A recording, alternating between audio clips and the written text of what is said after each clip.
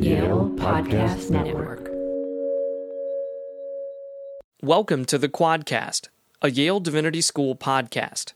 In our 6th episode, graduate student Emily Judd interviews the Protestant and Muslim chaplains at Yale about Christian-Muslim relations. Omer Bajwa is director of Muslim life at Yale and teaches a course on Islamic theologies of political and social transformations. Ian Oliver is head of Protestant life at Yale and teaches a course on building interreligious community. Ian gets candid about the dynamic between Christians and Muslims in the United States. I have to admit, for Christians in America, it wasn't really until September 11th, 2001, that Christians' eyes were opened that Muslims in America existed. I'm sorry to say. No, it's real. Omer describes his interfaith encounter with the Dalai Lama. I went up to the podium and I spoke about that. And then when it was the Dalai Lama's turn to speak, he turned back towards me, which was really cool because he has quite a presence. And he addressed what I had said. And Ian and Omer share surprising similarities between the religions of Christianity and Islam. I think compared to any others, they are the most preaching traditions. And there's much written in the Quran and then the Hadith, the prophetic narrations about the life and the message and the teachings of Jesus. And it's, we have this like really profound, extraordinary figure that we share, that we have our own perspectives on, but it really in many ways connects us. Thank you so much for joining us today. Omer, you are the Muslim chaplain here at Yale University, and Ian, you are the Protestant chaplain here. And how does Christian-Muslim encounter or dialogue happen? I mean, I'm an American Muslim. I've lived here almost my entire life, and just it's growing up, it's living your life, So you have Christian classmates and neighbors and coworkers and strangers, people that you run into and get to know over time. And I think that is one type of encounter. But I think a lot of it is also, conscious. Right? It's that you're quite literally opening your doors and inviting another congregation or people into your space and developing a relationship. I have to admit, for Christians in America, it wasn't really until September 11th, 2001, that Christians' eyes were opened that Muslims in America existed. I'm sorry to say. No, it's real. And for a lot of folks, that became the impetus to say, something is clearly happening. I don't understand anything about it. So I need to reach out to my Muslim neighbors and find out something because this is very confusing to me. What is the percentage of Muslims in America? It's a great question. I mean, anytime you talk about data and demographics, there, depending on who you ask. But I think that of all the data that's out there, the number 6 or 7 million Muslims in the U.S. is pretty accurate. And so 330 million, right, is I think the U.S. census, the latest census. So, we're talking about 1+%, right, of the American population. And I was wondering if both of you would be able to share a personal interfaith encounter that changed you. Many years ago, I was really privileged and honored to speak at an event with the Dalai Lama, and they had several religious representatives on stage, and we were given just a matter of minutes in which we had to address the theme was called Agents of Light, and that's how I approached it, to be peacemakers and to really bring light into the darkness of the world. And so I had 3 minutes, and there's stereotypes that exist out there of Islam and violence and terrorism and belligerence and whatnot. And so I said, let's tackle this, head on. And so in my allotted minutes, I spoke about, the struggles that I have as a Muslim, that the faith that I was taught, that my parents taught me, that my teachers taught me is completely at odds with this sort of horrific stereotype out there. But it exists, and there are people that do these things. So the point of the story is that, in this thousands of people in the audience in front of them with the Dalai Lama literally on stage next to me, I went up to the podium and I spoke about that. And then when it was the Dalai Lama's turn to speak, he turned back towards me, which was really cool because he has quite a presence. And he addressed what I had said and said that in the same way, and I'm reconstructing this memory, but he said in the same way that you have mischievous Muslims, and that was the word that he used, you have mischievous Muslims in the world that give this global faith a bad name. There are mischievous Buddhists in the world that give Buddhism a bad name. And in the front row, there were all these Buddhist monks he was in many ways speaking to them, right? Not to us. And some of them had these looks of deep consternation and embarrassment, and others giggled a bit, right? Because they got what he was saying. And I think that moment for me was just very poignant. Even after all these years, I remember it because I sort of went out on a limb to tackle this head on, and he reciprocated, and he said, well, I'm going to meet you where you're coming from, and we need to talk about these issues within our community as well as between communities. Wow, what an experience. The Dalai Lama. Oh my gosh. Ian, I don't have anything can you as top profound that? at all. There are many stories. Gosh, when I lived in India for a while, and I set up this totally voluntary thing outside my work with a local Hindu missionary that he and I were going to meet. And he taught me the principal Upanishads, and I taught him the Gospel of Mark over 12 weeks or longer. And it was great. It was a great conversation, but what it underlined for me was what completely different worlds we come from. And it came to me in his reading of my text because he kept asking, well, what does Mark mean? What does Luke mean? What's the deeper meaning of all these names? I said they're just names. And and what's the significance of this event? There's really no significance. It just happened.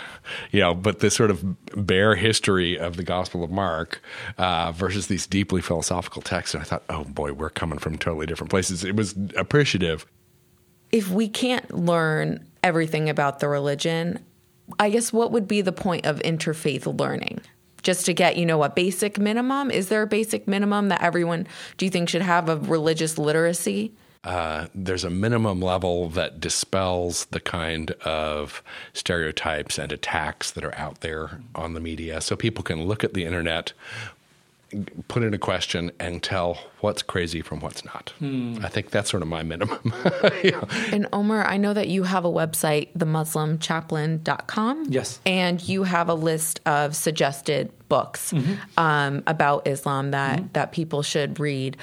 Is there one in particular that you would say, if you don't know anything about Islam, you should read this book? If one had to choose one website, I would say it's islamfyi.org, which our wonderful friends and colleagues at Princeton Chaplains office put together. And it's a one-stop shop in terms of just a wonderful portal into answering all of the most commonly answered questions about Islam. So it's islamfyi.org. And if I had to recommend one book, it's a book by this gentleman named Prince Ghazi, who comes from Jordan, and he's been to Yale before, in fact, for the Common Word many, many years ago, from my understanding. But it's called A Thinking Person's Guide to Islam. And he takes 12 verses from the Quran, and he says that this is the essence of sort of the spectrum of Islam's teachings. It's beautifully written. I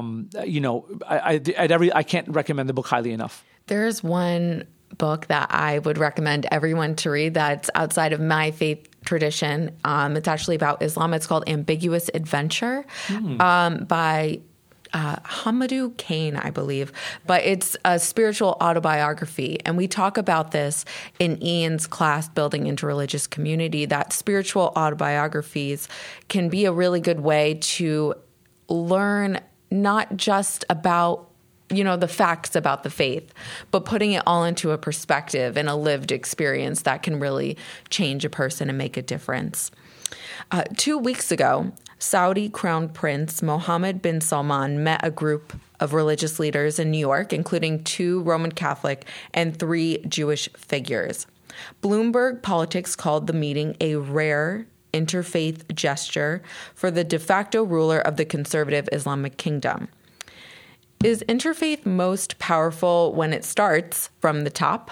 It's a great question. And I think these are, the situations where we need multiple approaches. And I think there's something very powerful, if nothing, at least symbolic, of when it comes from the top. Because I think we live in a world where people look to their political and social and cultural leaders and religious leaders for direction, and oftentimes mimic that. So I think there is a definite power to that. Yeah, and I think one of your interests, if you look at Nostra Aetate and Vatican II. Yeah, that's the Catholic Church's declaration on their relation with other religions. Yeah. And that's a revolutionary moment where it came from the top. I think it was capturing the zeitgeist, but it clearly was out ahead. And it's people are still working on it today. And so I think there are movements from the top. But as we've talked about in our class, I think for most of us, the most important encounters are everyday encounters that people have, and not a structured meeting with, with big thinkers and things like that.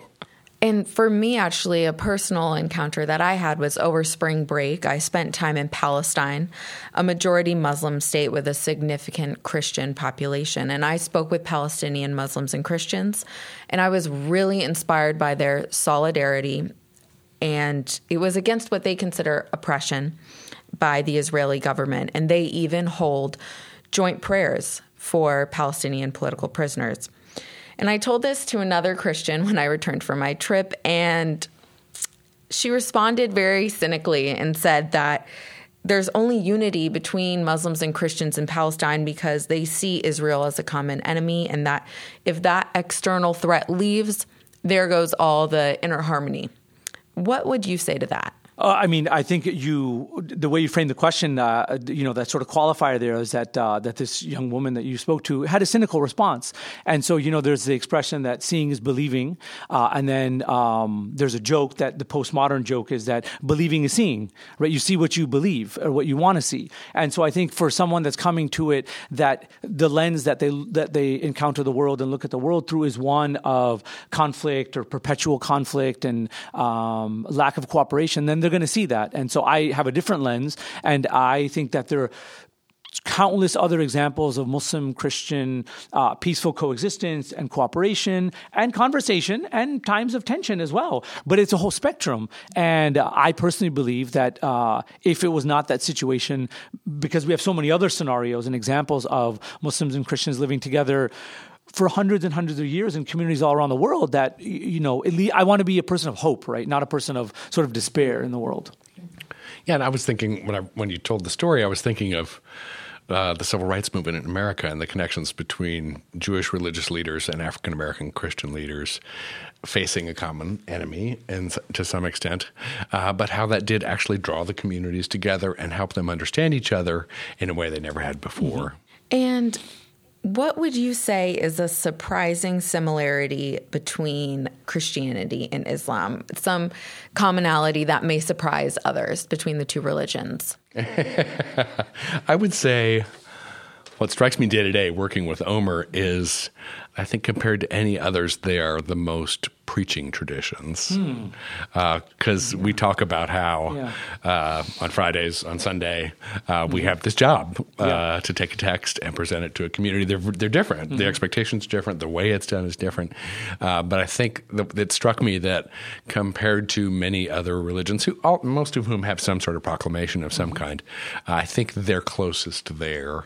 And I think it may say something about similarities. No, that's a great. I learned something wonderful right there. I didn't even think about that. I think it's a fantastic question. I'm just trying to imagine, what is it that I can sort of comment on? What I would say is that while there are differences in the interpretation of the figure and the position of Jesus Christ, I think the commonality is that many people don't know that Jesus is a revered figure in Islam, and there's much written in the Quran and then the Hadith, the prophetic narrations about the life and the message and the teachings of Jesus. And it's, we have this really profound, extraordinary figure that we share, that we have our own perspectives on, but it really in many ways connects us. Yeah, one thing that I was really shocked to learn in Professor Lamin Sana's class here at Christian Muslim Dialogue, we learned that Mary is revered and honored in Islam, and as a Catholic, that really struck me, and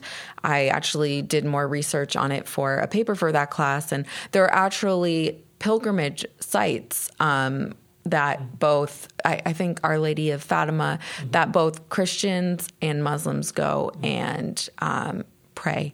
So I thought that was really special.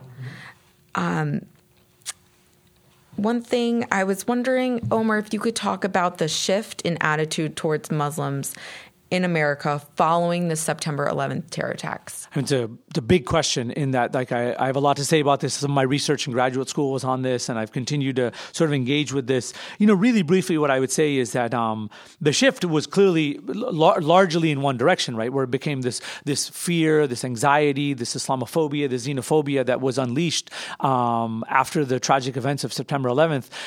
Because for many Americans, that was just a very blunt, direct encounter with Islam and the Muslim world, which they didn't know very much about. So the late Professor Edward Said wrote the book Orientalism in 1979, and a year later he wrote Covering Islam, which is prescient in many ways when he talks about the lack of relationship that Western audiences and American audiences and media had with the Muslim world. And for many of them of that generation, it was the Iranian revolution hostage crisis in 79. And so for where we are now, the tragic events of September 11th, were that blunt encounter. But to answer the question, there was a lot of fear, a lot of suspicion born out of a lot of ignorance and animosity, unfortunately, that came out. Nonetheless, I think it also just opened up new conversations and spaces for, as Ian had mentioned before, is that people had been doing sort of low-level interfaith work and relationship building and engagement, and now mosques and churches actually formalize these kinds of programs. And you've had now 17 years of these, and they've borne amazing fruit and increased religious literacy in both communities. Ian, you actually spent 6 years in India. What was it like to go from being in the religious majority in America to the religious minority? Christians make up only about 2% of the population in India. I recommend to my students in my class that if you have the opportunity, I urge Christians in America to go somewhere and experience what it's like to be a significant religious minority, because I think it's only then that you can really appreciate the position of religious minorities in our society. Because I remember being in India, and any public recognition of my tradition was amazing, and was almost induced tears, because you would go through the year and all the holidays were somebody else's holidays. All the cultural stuff was somebody else's cultural stuff. All the stuff on television was about somebody else's religion. And suddenly when somebody, put up a Christmas star in their window, or that someone observed the holiday, or someone actually recognized that you belong to this tiny minority tradition, it was heartwarming. And I find in the chaplain's office here, we get the same response from folks who come from these very small traditions. So I tell everybody, don't tell me about minorities in America until you've been one. What is a public misperception about your faith that you want to correct? I'm sure there's many, but if you could pick just one. Sure. No, and I appreciate the qualification there. I would say that for me, the most egregious public misperception about Islam that I want to correct is this assumption that Islam is inherently violent or belligerent towards others, whereas what I've been taught and what I have seen lived in the lives of people that I consider very learned, and not just learned, but very devout, is one of mercy. That Islam has the principal ethos is one of mercy, not one of violence. At this particular moment, I think I'd want to separate out Christianity and American politics, because I think we're at a really weird moment where some Christians seem to be violating their own beliefs in pursuit of a particular political goal. And so I would want to, if I were going to try and encourage people to see things differently, it would be that Christianity, a lot of my friends here think Christianity has always been anti-women, always been for the power structure, has always been anti-LGBT, has always been this, has always been this, has always been this. And that's not the Christianity I see on the ground most of the time. And I just wish people saw that. But some of the more extreme voices have been so good about getting their word out there that nobody can hear the rest of us. And that probably has similarities in Islam. What is the ultimate goal of interfaith work? The fact of interfaith work comes before the goal, and the fact that I think interfaith work is unavoidable in the modern world, in the contemporary world. And so it's not sort of choosing an ideal, but how do we deal with the situation as it exists on the ground? But I think, as I see it, my goal is overcoming obstacles to treat my neighbor as I would like to be treated. And Omer, what do you say to people who might say that interfaith waters down religion, or in order to get all of these different believers to engage with each other, they have to give up some part of their religion. They can't be as committed. One need not water it down. It's that, I think genuine work is that you come as you are, and I want to engage with you as you are. And we can be in a conversation about difference and commonality. And I think people oftentimes just think it's about, let's just talk about the commonalities and water down, to use your word, and paper over the differences. But no, I think once you get to a level of trust and respect, one can talk about differences and appreciate the differences. Ian, what's a teaching from the Christian tradition that can help motivate interfaith engagement? Well, it's funny because it's so basic that I think a lot of people miss it. Because it's at such a fundamental level, and it's loving your neighbor, loving your enemy.